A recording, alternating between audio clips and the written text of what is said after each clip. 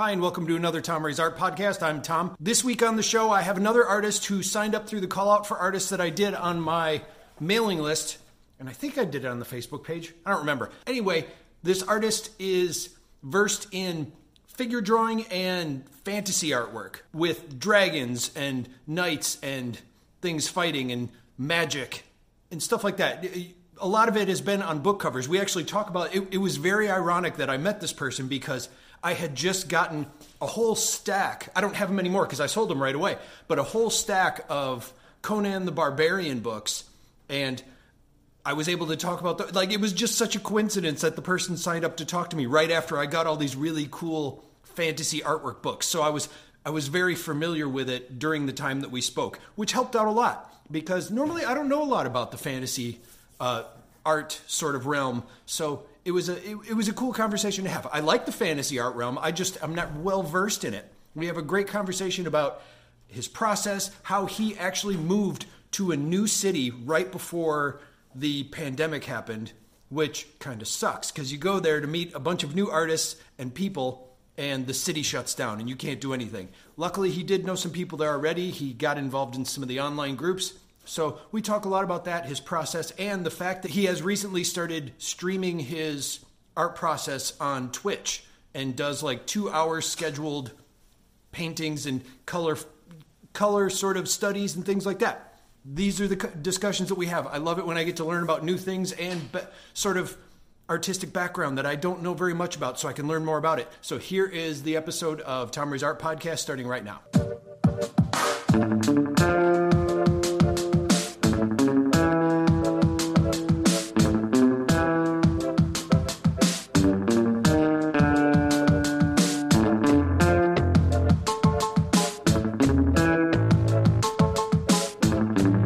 My name is Neil Tse. I'm a fantasy illustrator. Formerly out of Chicago, but now living in Indiana. So, I do fantasy illustration for private commissions, book covers, spot illustration, any kind of packaging art, backgrounds. I work mostly digitally, but I love real media as well. It's just, digital's so fast and easy to edit when a client wants some changes. Yeah. So that's kind of where I'm developing currently. And you were in Chicago. Why did you move to Indiana? Life happens. So yeah, I get that. Ended up moving out. Yeah. Settled in here, got a new job literally 2 weeks before everything shut down. So it's been, oh, really? Some fortunate timing on that part. Yeah, you move into a new town and then it's kind of but you can't go anywhere. Yeah, exactly. So I've been here over a year now, but I feel like I'm still like a newcomer, Yeah, I never thought about that. That's tough. Yeah. How are you? So you have nobody, do you know people down there? Yeah, I my friend was down here and also met a handful of other people, but broadly not. By now, if I had the opportunity to go out and meet people, probably have quite a network. Yeah. So you don't even know what the art community is like around there. Actually, that was one of the very first things I looked up. Okay. Because I've been a long time figure drawing, life drawing artist. So I was just curious to see what was around. I actually found a little atelier school here, Lafayette Atelier. And they host weekly figure drawing. So I've been going pretty regularly to that. Okay. And how did they adjust after the whole shutdown? Because obviously those were in public. So do they do it virtually now? Yeah, they went on break for a while and then they went to streaming. They do have some people who show up in person, but it's a very small, tight-knit group. It's not like a massive crowd. Yeah. And what is your background in art is, I see a lot of figure drawing and fantasy drawing. And so what is your actual background in art? You went to school for it, if I remember you telling me before? Yeah, I went to Columbia College Chicago, and I have a BFA in the illustration program, but coming out of school, I was nowhere near ready for anything. It took a lot of years of work after that. I think I was kind of a lazy student as well, so I have to own that a bit. Because if you're going into art school and you're doing just the assignments, you are not getting ready for an art career. You're not using it? Yeah, exactly. I went to, I didn't go to Columbia. I traveled to Columbia. I actually did an interview with, I went to the art school down there just to interview one of the teachers a few years back. So when were you going there?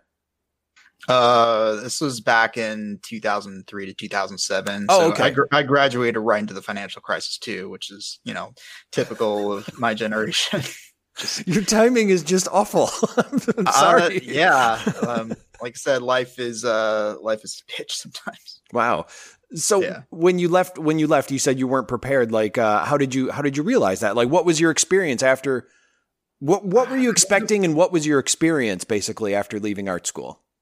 A lot of it, like I was just kind of going with the flow, wasn't thinking too far ahead. But I was expecting getting information on how to build an artistic career, and that's not really what I got. There's a lot of nuts and bolts that aren't related to putting lines on paper that you have to, internalize and learn, and so you can protect yourself and get work. I had to take a lot of breaks in my creative path just because, dealing with life and whatnot. So I'm 35 now. I still don't have the creative career I quite want, but I'm actively working on building to that. So right now, my portfolio, the pieces I'm creating to add to that are kind of focused around book cover type compositions, because that's the kind of work I'm going for. Yeah. And was that your plan leaving art school? Is that what you were looking to do? I didn't really know what I wanted when I graduated. It's a lot of, I know how to draw, which can lend itself to a lot of different things, and just having more options than you know what to deal with, and you just kind of paralyze yourself. It's, I'm INTP, and that plays into there's a lot of self-sabotage of that personality, I feel like, and what is not being able to make decisions. What was the thing that you said? You're what? INTP personality type. So if you look at your Myers-Briggs kind of chart, there's certain personality aspects that you pick out, and they affect people differently. Oh. You can think of it like the scientific version of an astrology chart. Just, I guess I'm not familiar with that, or maybe I am, and I'm just not. I'm not. Yeah, it started with Carl Jung, the psychologist. So introvert versus extrovert, that's a personality difference. Intuitive. So me, it's introverted, intuitive thinking. What was the other one? Perceiving. Oh. Okay. Yeah. And did you self-diagnose with this? Or? No, I got curious enough. I actually had someone professionally diagnose me. Really? So he diagnoses it's a bad thing. It's not. It's just no. Mixture of something or other. Interesting. Yeah. No, I had another person on the show before who essentially the outcome was that he kept kind of self-sabotaging himself and setting himself up for failure. And he finally went and got diagnosed, and it helped him immensely. Right. Talking to someone about it. If you're ADHD and you finally go on, on some kind of medication for that, and right. I'm sure that can be a lift. I don't think I'm medically diagnosed as anything like that in particular. Mm-hmm. It's just, needing to be more disciplined, being very clear on what my goals are and what I'm trying to do. Because I've waffled a lot. I tried going for storyboard art at some point, and I got one single job in that and never again. Really? Now was it never again because you were this isn't for me, or just you never got another opportunity? I never got another opportunity. I did get a list on a couple of agencies in Chicago, and they would go months to a year or something before they call me in for a job, and they would be hey, can you come in late this afternoon to work with us? And I'm no, I have a job. Right. Yeah. I got paid very well for that one job. Oh, well, that's good. This is amazing. I can build a life on this. And it was just Sahara dry after that. Right. Had you done storyboards before? A few times. Yeah. In college, I got involved in there was one advertising class we had where we had to work on storyboards. And then I hooked on to a student film project where I did storyboards for that as well. I like how that came out. It's fun. It's drawing. You don't have to worry about it being too polished. It's just focused all on the story. It's not like comics where you need to think about the graphic design layout of the page. It's just frame to frame, shot to shot. Yeah. And if you're working with an experienced DP, then they know the shots they want to use already, and they just kind of tell you what to do. What was the film that you did? It was a film called No One. I doubt you'll find anything about it, but yeah, like I said, sounds it's like fun a to college film. No One. Yeah, Ennui. exactly. Semi horror. Nice. And so with you said you were in college or you graduated around 2003. So that was probably 2007. Oh, 2007. I'm sorry. Yeah. I misunderstood. Sorry. But that's still pretty early on before they even taught like digital design and digital use, or it was at least the infancy of it. Yeah, you could say that. Like conceptart.org was like the end all be all of digital communities then. Yeah. And yeah, that kind of imploded for various reasons I'm not privy to, but I can only guess at. I don't know if you were on there. No. Yeah. But yeah, we definitely had started doing digital, but yeah, we were kind of in the early stages of that transition. Like YouTube wasn't even a thing until my sophomore year, and think of like all the available tutorials and guides and artists that you can connect directly with through that medium. Right. That just weren't really a thing. Yeah. And how did you, so did you lean towards one or the other, or do you still kind of do hand drawn as opposed to digital just as equally, or? Yeah. I mean, I always love drawing and painting. For the longest time, I didn't see myself doing it because I didn't think I was good enough. Like, that's really? Not even a possibility for like where I'm at now. But like, I've been working at that pretty hard for the last like 10 years, I think, which is a longer time scale than some people who are just pinpoint focused on their career goals. Yeah. But like I said, I've done a lot of meandering. It's just like taking me longer to get here. Yeah. What was some of the meandering? Like, what are some of the paths that you took along the way? I'm curious to see like what led up to what you're doing now. Yeah. So like I ran an online business for a few years, selling stuff online. What? Got into digital marketing, like that's my day job right now. Digital marketing. Yeah. Had a family for a bit, and that's not the case anymore. They're not dead. They're just got divorced. But like I said, it's a lot of meandering, a lot of being pulled in many different directions. And now, since I was like in my early 20s, I feel like I have the time and the like enough support that I can really focus on working on what I want. Yeah. And you do a lot of fantasy work, and you've talked about like book covers and things like that. Like how long have you been doing stuff in that type of realm? I grew up reading fantasy novels. I always love like the book covers and the art that accompanied it, just like really kind of takes you away to a completely different world where, it's, like it's as an introverted kid, you end up reading a lot of books. Yeah. So that became, a way I wanted to express myself. Like I really like enjoy the sword and sorcery kind of environment. In the aesthetic as well, all those great artists that have come before, like working with Dungeons and Dragons, like Braum and Michael Whalen, and I've gotten to interact with some who are a little more contemporary than that, like Michael Sass and Aaron B. Miller. He lives in Chicago. He's done a lot of like magic card art. Oh, really? But these guys are all very like painterly and gestural with like their illustrations, so that's something I really take to. Like, right. I'm not a fan of photo textures and overly rendered or like airbrushed over 3D models. Like that's not where I want to take my art. Right. You like to draw it directly. Like even if you're working digital, you're saying you like to paint it inside of a painting program, not use like a blender or something like that. And then it's still my hand making marks. Yeah.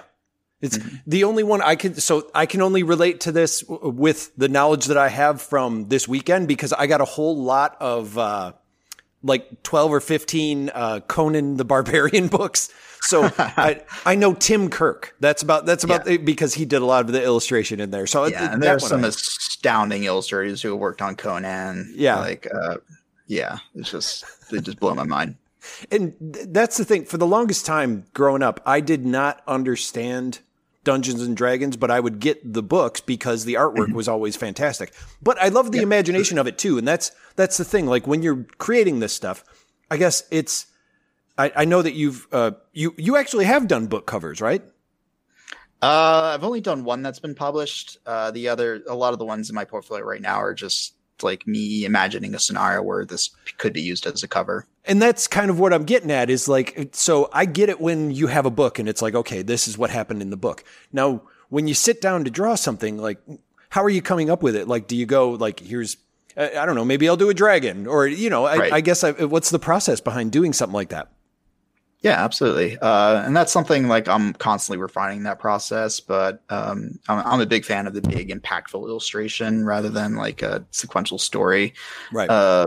But you're going through like, are there any particular characters that like just like leap into your mind as being like very visual in a way or really critical to the story? Are there certain themes that you want to emphasize? Like, is this, and then you think of visual ways to communicate that, like, oh, this character is really like weak and pathetic, like versus this guy is the 7-foot tall, over muscled barbarian who's just going to charge into battle without thinking. Like, how can I represent that in terms of like his pose, the composition, or, like how you arrange those elements on a composition tells that story that you read in like 3 seconds. Right. Like, yeah. Yeah, being able, I mean, and that's the point of the book covers too, is to get people involved. I mean, even going to, say, the comic book art, there's a thing where now most comic books don't even, like, the cover is not even representative of what's inside. It's to get you to pick up and open it. And it's just, there was a whole series of, like,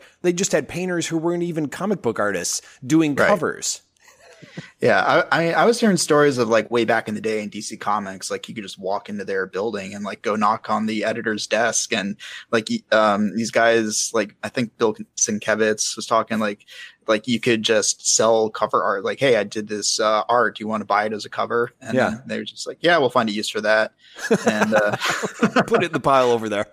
Yeah, and then another panel I went to at a Comic Con with Adam Hughes. I don't know if you're familiar with any of these. Like, I love comics as well, even though like that's not my primary whole style. Shelves over there.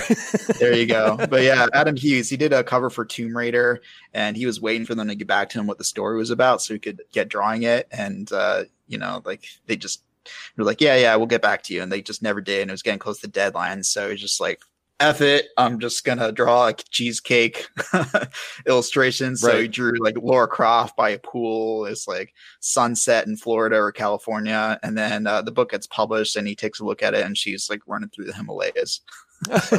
It doesn't even have anything to do with it. Yeah, and they published it with the cover, just like that. Yeah. There was even a lot of digital brushwork that used to be on a lot of the Marvel stuff, like with the X-Men, and it was mainly for a lot of the like the New Mutants series and all that kind of stuff. That I saw there. Are you talking about interiors or covers? Covers. Covers. Okay, yeah, covers. They'll get crazy with it. Like, like it'll be digital mixtures of digital and physical. Like some of the real media artists I really appreciate. Like I brought up Bill Sienkiewicz as well as David Mack, who I've met a number of times. Oh. Great guy, and like he does a lot of covers with watercolor and collage and ink and line work, pencils. Like he doesn't hide his materials at all. He's just kind of works it into the final piece. Has very like rich layered feel to it. Yeah. I miss the old Sandman covers, how they used to actually do collage and photographic art. I always thought that was really cool. I was always amazed by it.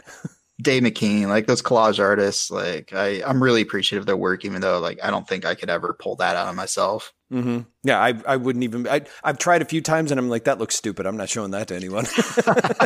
Yeah. So, what have you been trying to do with your stuff? I mean, you've got a lot of the fantasy stuff posted in your portfolio, and like, what do you do with it when you're making this? What's your idea of what you want to do with this, or why are you putting it out there? Is it just to show your work for other jobs, or are you trying to get into a certain market? Yeah, I'm trying to get my pieces together and develop my skills to the point where I can start approaching art directors and publishing, as well as fantasy themed game art, or in the meantime, I do a private commission here and there. Someone who wants their Dungeons and Dragons character illustrated. So that's something that I fit in there as well. But I had one that was on my homepage, and then I took it off just because it's not really selling the the overall proper composition that I'm or the theme of this is like for book and cover art. Yeah, because you arrange your webpage that you have like a gallery. Yeah, exactly. Actually, this Slaughter Race one, like I think I'll take that one out. It's not fantasy related, so I love it. You're working while we're talking here. yeah. Like I'm happy with how that piece came out, but it's just not quite fitting with the theme. Gotcha. And another thing you do too, and this is, I thought this was cool. I know people would like to do this, but you have a Twitch channel and you actually do some live streaming of your digital art. You schedule them ahead of time, right? Yeah, that's something I started doing a month ago where it's like, okay, I really want something steady. So I just pick Wednesday just because, often there are other things going on, and I figure Wednesdays are open to, like most people don't really have a lot of things going on. Right. So just trying to find a slot where I'm likely to pick up more of an audience that way. But it creates like a fixed time slot where I'm also working on artwork, and, as long as you're working, you might as well turn it into content. So I Twitch stream, and then I pull the highlights and create a YouTube video out of that and upload it to my YouTube channel. So that's right. Just thinking about the process. Like I'm very systems oriented. So, like to the next thing, to leads to the next thing, and just try to make it run. Yeah. I know some people who have done the live drawing thing, but a lot of it will be, they'll just have a phone on them while, they're drawing on the canvas, but yours is actually working digitally. You've done, from what I've seen, it looks like you go for about 2.5 hours. Yeah. And you've been doing, one of the things that you've been doing, and I'd like to know more about this, is you've been showing demonstrations of digital art that you're doing, which is black and white to color photography, or like, what is that series that you're doing? So that's, it's really, I'm just working on a particular piece, and those are the techniques that I'm trying out. So that piece started as an online course, actually. So there's a particular process he was working with there. And this is a process a lot of digital artists go through where, they will, create like a solid black, like a fully rendered black and white underlayer, and then tint colors on top of them, paint on top of that. So it's one of those things where I'm experimenting with to see like how well it fits with me. Like I've never really enjoyed that process quite as much, just because the way the tints work, like I never feel like it's the color I want or I'm going for. And I'm used to just like mixing the colors I want, pick that up, and then put it right where I want it, Explain to me what you mean by the tint process. Like I was looking at it, and there was, first of all, the way it's set up, you have like a grid of drawings, and then there's some, and then on the right, there's the color scale. So I'm assuming this is what you mean by the tint, but explain to me more about, because I watched it, or I watched some of it because we were getting ready to talk. And so I couldn't see the whole thing. So I'm curious to know what that full process is. Plus nobody else listening to this watched it, so they would like to know. Of course. There you go. So the way I'd set that up was I did my full black and white render of the illustration, and then set up different plots where I can create variations of color palette. So I just pick and choose colors and paint over the top of it. And within Photoshop, you can put different layers on top of things and change the opacity and the blending mode, which affects how light passes through the layer to affect the layer below it. And it's a quick and easy way to just drop in different colors and see how they look and feel next to each other. So in that part of the video, I demonstrate just, how I grab these random color palettes, apply them to my illustration, and then I'll go through each of those variations and pick out the one that I like to, add to the final composition. Yeah. And the process for that, I just found it so fascinating when I was watching it. And then the next thing I wanted to know too was like the drawing you're working on. I'm like, is that one of your drawings and you did it in black and white and now you're coloring it? Like that was the other process that I wanted to know about. Like, are you actually putting it out that way, or is that your process for coloring digital art or all that kind of stuff? Yeah. I mean, the final piece that I would upload to my website, my portfolio, will be fully painted, rendered in color. But part of the process is you going through those monochrome steps, just so you can, you can try out different things and experiment as you go and figure out the right things before you actually get to finally painting it. Cause there's nothing worse than spending tens of hours painting a piece just to realize the color palette's not working, Right. Well, and do you prefer, I mean, with that, and you're able to adjust it. I mean, I know you said like you just like to mix your colors and you don't like that process, but do you find it easier to do digital painting as opposed to, like, which would you prefer to do, digital painting or regular painting? I love both. I'm not like digital only for me. Right. My ideal process is probably a little bit of both. Like I would do my color mock-ups and thumbnails and studies digitally. And then once I have those parts and pieces, take it to an actual like canvas to paint on. If I had all the time in the world and, like I had no expectations on that end, but it's one of those things where like real media, like physically picking up the paint and mixing it in, like I feel like I learned so much more that way.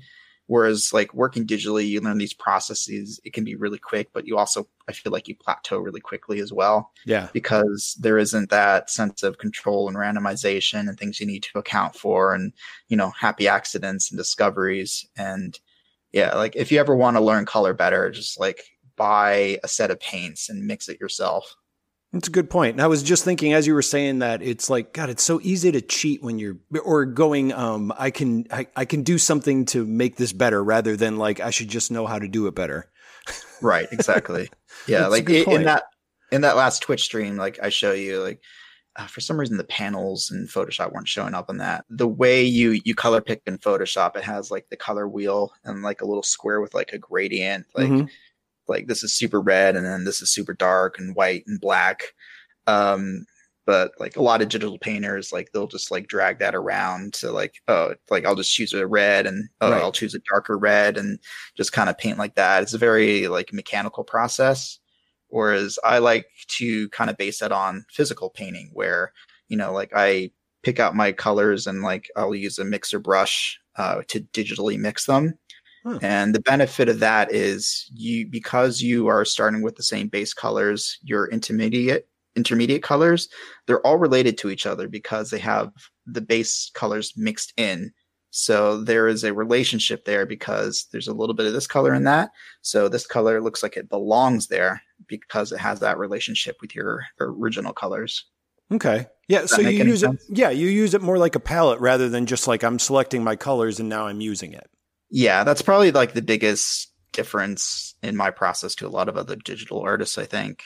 I mean, there are a lot that are working professionally that are faster, better than I am. But, they started with this very mechanical foundation that I'm trying to figure out a way to blend. Hoping that'll create a different output that stands out in this marketplace of other freelancers. Right. And are you using an external tablet to do this, or are you using a like a Cintiq, like draw on the screen type thing? Like, I guess, how are you painting them? So I'm using an Intuos 4. It's a non-display drawing tablet that I've had for years. I've lusted after those display tablets. I know, so have I. Coming around to like, maybe I don't actually need it. Because I saw this video on YouTube. Some guy was saying like, look, with the display tablet, like you're hunched over it, you're bent down, like it messes with your back. Whereas the tablet, like you can sit up because you're looking at the screen and then drawing and not looking at what you're drawing. And it kind of helps ergonomically better. And you're not creating any better artwork because it's a display versus a base tablet, and you'll save yourself thousands of dollars. Right. I don't mind. No, I like the fact that I finally have an argument for having my bamboo tablet that I've had for like 10 million years. Yeah, exactly. Because I just have that was my splurge back then, and it was a big deal. And now it's just like, oh, should I get a new one? But then I go to use it, and it's like, no, I can still use this. I don't need to spend the money. Yeah, like Wacom has such like a cult of, I don't know, not personality about it, but like, we're the shiniest and the best, and like our most expensive is what all the pros need and what you need, and like you don't need it to create great art. No, it's a company that has to come out with a new. It's just like cars, they could make the same type of car every year, but no, they have to innovate it. Or iPhones, yes.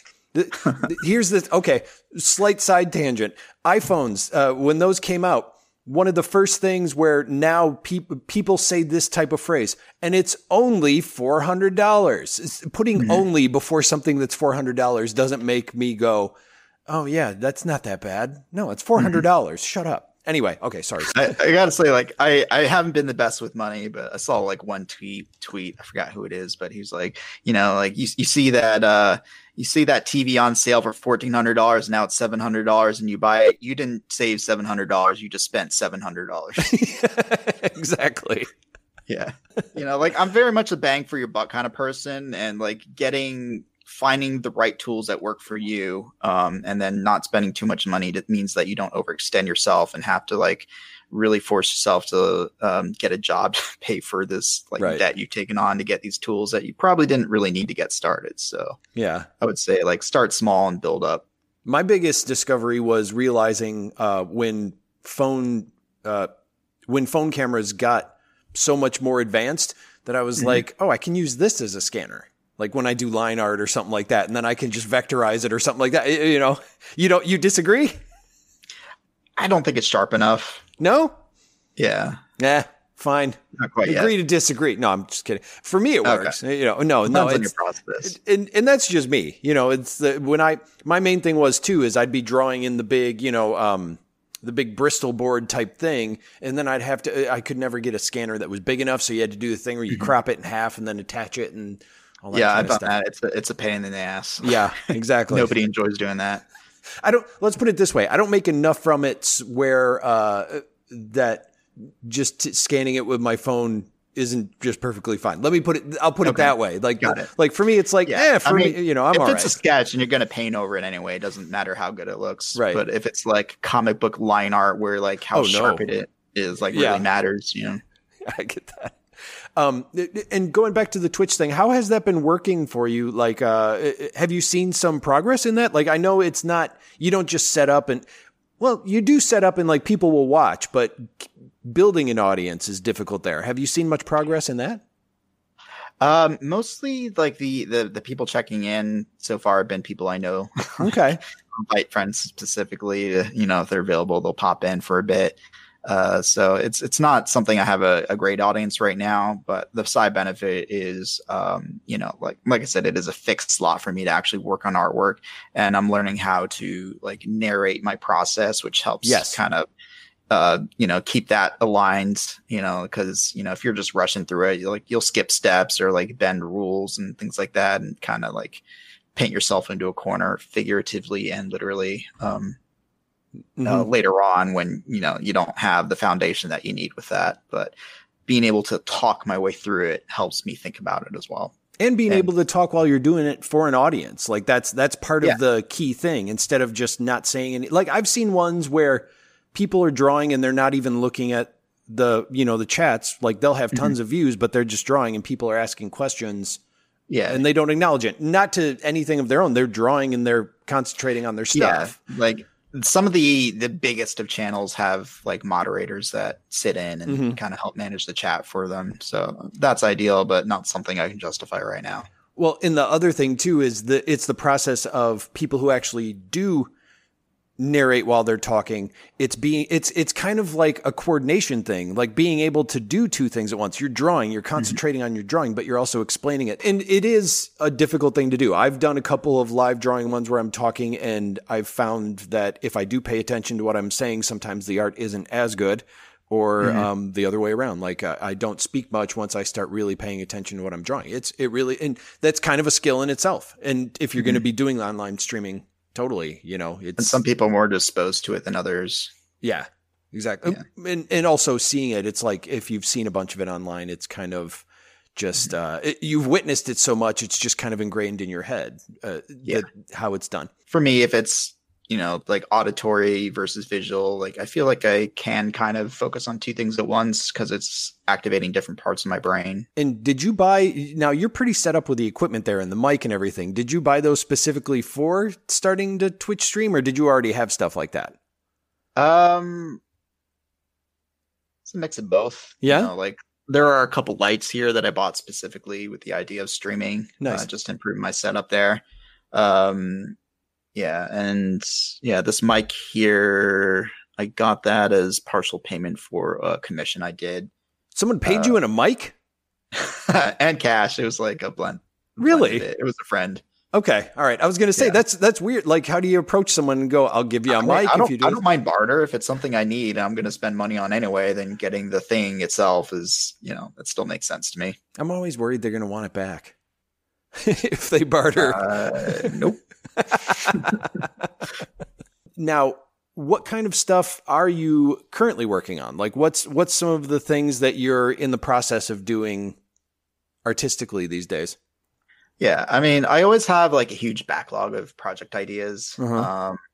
So just coming out of a project management mindset, I use Meister Task, which is a Kanban board setup. So that's where you have your backlog, and then you have currently working on, and then complete. So you take the task and kind of move it across those different columns, and it's a way to stay focused. So like anytime I have like a random idea for a project, I'll throw it in the backlog. And, after each project, I kind of reassess what my priorities are going to be. So like, I'm going to work on this for this reason, and that should come up next or something. So, you're constantly reprioritizing that stack just based on what the current needs are. Like if it's a client commission, the deadline's coming up, or, like I really want to have this ready for a convention, or this piece needs to go into the queue so I can work on it for a Twitch stream. Mm-hmm. It's kind of blending my digital marketing worlds with my illustration worlds. I love picking the best of both things. Is it difficult to give priority to personal projects when you do have actual work projects that you have to do? Like, how do you actually adjust the weight for that? It's different in every single case. Like the best way to handle it is, like I said, after every project or maybe once a week, look at that stack and make sure you're on track. So, if you know that you're going to get a piece done in a week and there's going to be some extra time, then you can slot in like a personal project before your next major thing. Okay. And do you actually do them as project based, or do you do them in the sense where you pare it down into actual tasks inside of the project? Like, do you go, I'm going to draw the thumbnail sketch for this drawing instead of like the drawing itself? Like how much do you break down? Because coming up with time is one of the things that many of the people that I've talked to has said is their biggest problem. And Kanban is one way. I do Pomodoro method. Okay. It's so I'm interested to see like how you do actually slot in that time, especially since you're doing work for a job. Yeah. So I do break it down a little bit. And there are certain steps that group well together. So doing your ideation and thumbnails and like rough compositions can be one phase, and then working into your color comps, then color roughs, and then, settling on the final composition can be another phase. And then in digital, you'll do a lot of base layer painting, like always try to work back to front. So paint the background, paint the objects in it, paint the figures, paint the clothes, and then digital effects would be last, like, a beam of light or a certain glow or something. And then, and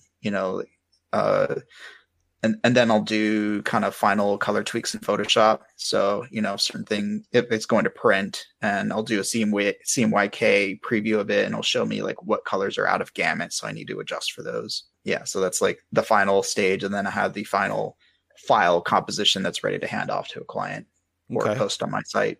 Where do you print at? Right now I have a shop set up with Imprint, so people can order digital prints for a few illustrations I've selected there. Okay. For the rest, if you need to print a lot of things, like there are a couple of print shops I can hit up in town. And I also have a wide format printer back there that I can do one-offs of. What? Do you really? Yeah. How much does that run you, if I may ask? It was something like 150, but it was like a rebate offer with a camera I picked up. So it was not expensive, but like, it's never the printer that's expensive. It's always, the ink. Yes. Yeah. And that's funny because I thought that was just a big shelf behind you, but it's just on top of a shelf or a file cabinet or something. Yeah. That's the way I've set up my space. Just try to like find little corners. Wow. To tuck things into. I forgot to ask, like, what do you do your digital artwork in? What are you drawing in? Is it like Photoshop, a mixture of things? Like, what are you using? Yeah, it's often a mixture of things. Like, I don't like sketching in Photoshop. So like I'll either sketch on paper or I'll sketch using Procreate. Like I've tried a few things here and there to like get away from Photoshop because it can be expensive, especially starting out. But I always find that like even if it's 5%, 10%, or like 40% of the process in Photoshop, I can't seem to get away from needing Photoshop for something or other. So you might as well just accept that it's part of your process and make use of it. But yeah, the way I've been working lately, like I said, sketching on paper, sketching in Procreate on the iPad, and then kind of exporting that into Photoshop to build on top of. Do you have any plans for the future or projects like you have coming up that you're that you want to talk about, or anything that like what kind of stuff do you have coming up? I know that you said you had projects and you had some client work that you were doing, but like what's something that you have in your backlog, something that you have in your backlog that you really wish you could get to, but it's kind of been sitting there for a while, like a big project? Right. A lot of it's kind of like single pieces of artwork. I haven't quite developed a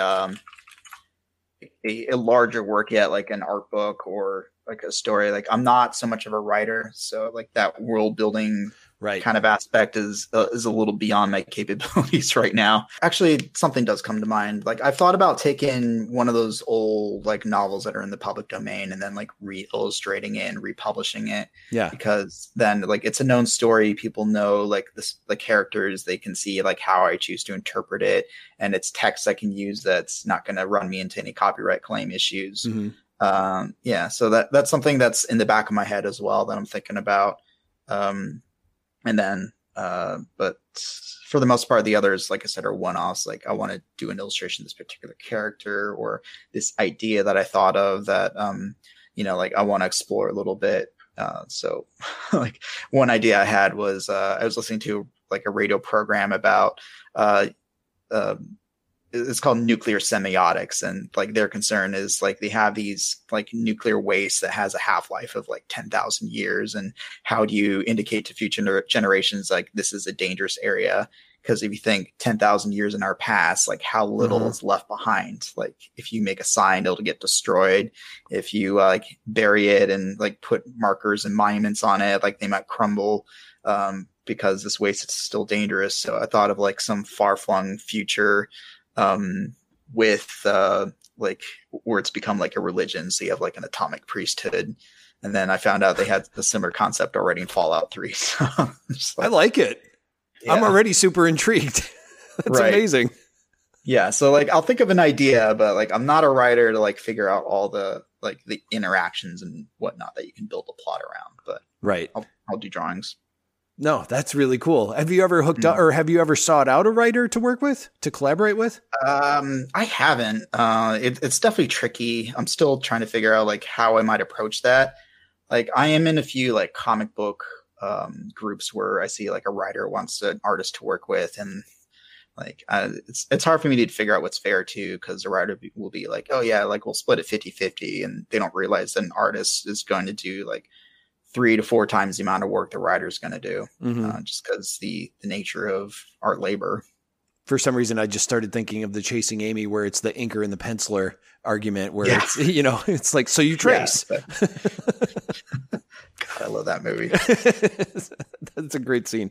Yeah, I'm a member of some of those or some comic book groups too. But yeah, I feel like there's just such a specific thought that people have in mind when they're creating this stuff that I feel like it would be hard to connect with people on. Like, I feel like if it's not perfect, it wouldn't match, like it would be, it's difficult to find like-minded artistically and writer wise, possibly. I think the biggest barrier is just how invested everyone is. Yeah. Because I'm sure you've worked with people where like you start a project and like they fall off and, don't deliver. Do you have any stories in mind that you've looked at, or it's just kind of a thought process right now? I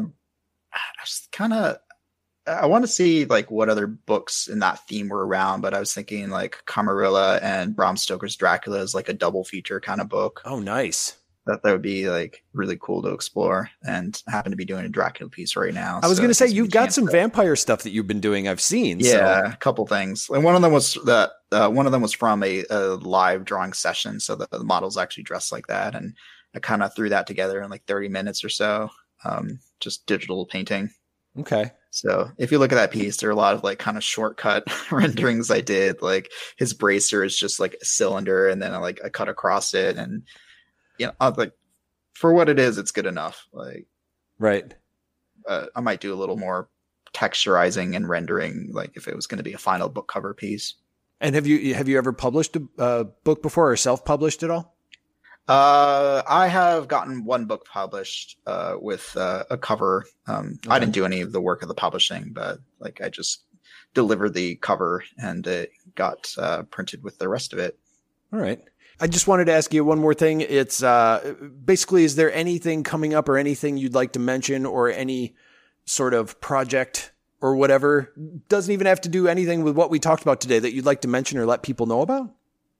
Right now, I am primarily focused on building my systems, and something that I can commit and keeps like perpetuating. So right now it's focused more on building an audience. So if people want to follow me on twitch.tv/NealTse, NEALTSE, that's also the same name. You can find me on YouTube. So you'll catch, like on YouTube, I've got an idea to like go through some deeper ideas on art creation in the process that won't be on Twitch. But those will be more concise videos that hopefully are going to be useful to people looking to, refine their own art, or looking to get started creating their own art. And I'm of the mind that, like the more artists, the better. Yeah. And then what's the website? What's your website again? Just nealtse.com. So keep it simple. I've picked one artist name, and that's part of my branding. So I just want to make it easy to remember. I know the syllable is a little difficult because it's Chinese, but spelled out it's just 3 letters, TSE. And that's your artist name, you say? Yeah. So this is still separate from my day job. So it's part of my Chinese name. So it's CY. And then I just took the first part and appended it to my first name. And that's a way to differentiate me, because my full name is like really common. So it's hard to find me on the internet, whereas I'm the only Neal Tse out there as far as I know. Yeah, no, you got all the domains and the handles and everything with your full name on it. Made it easy. Yeah. Mine is like basically 2 first names, and it fits on a license plate.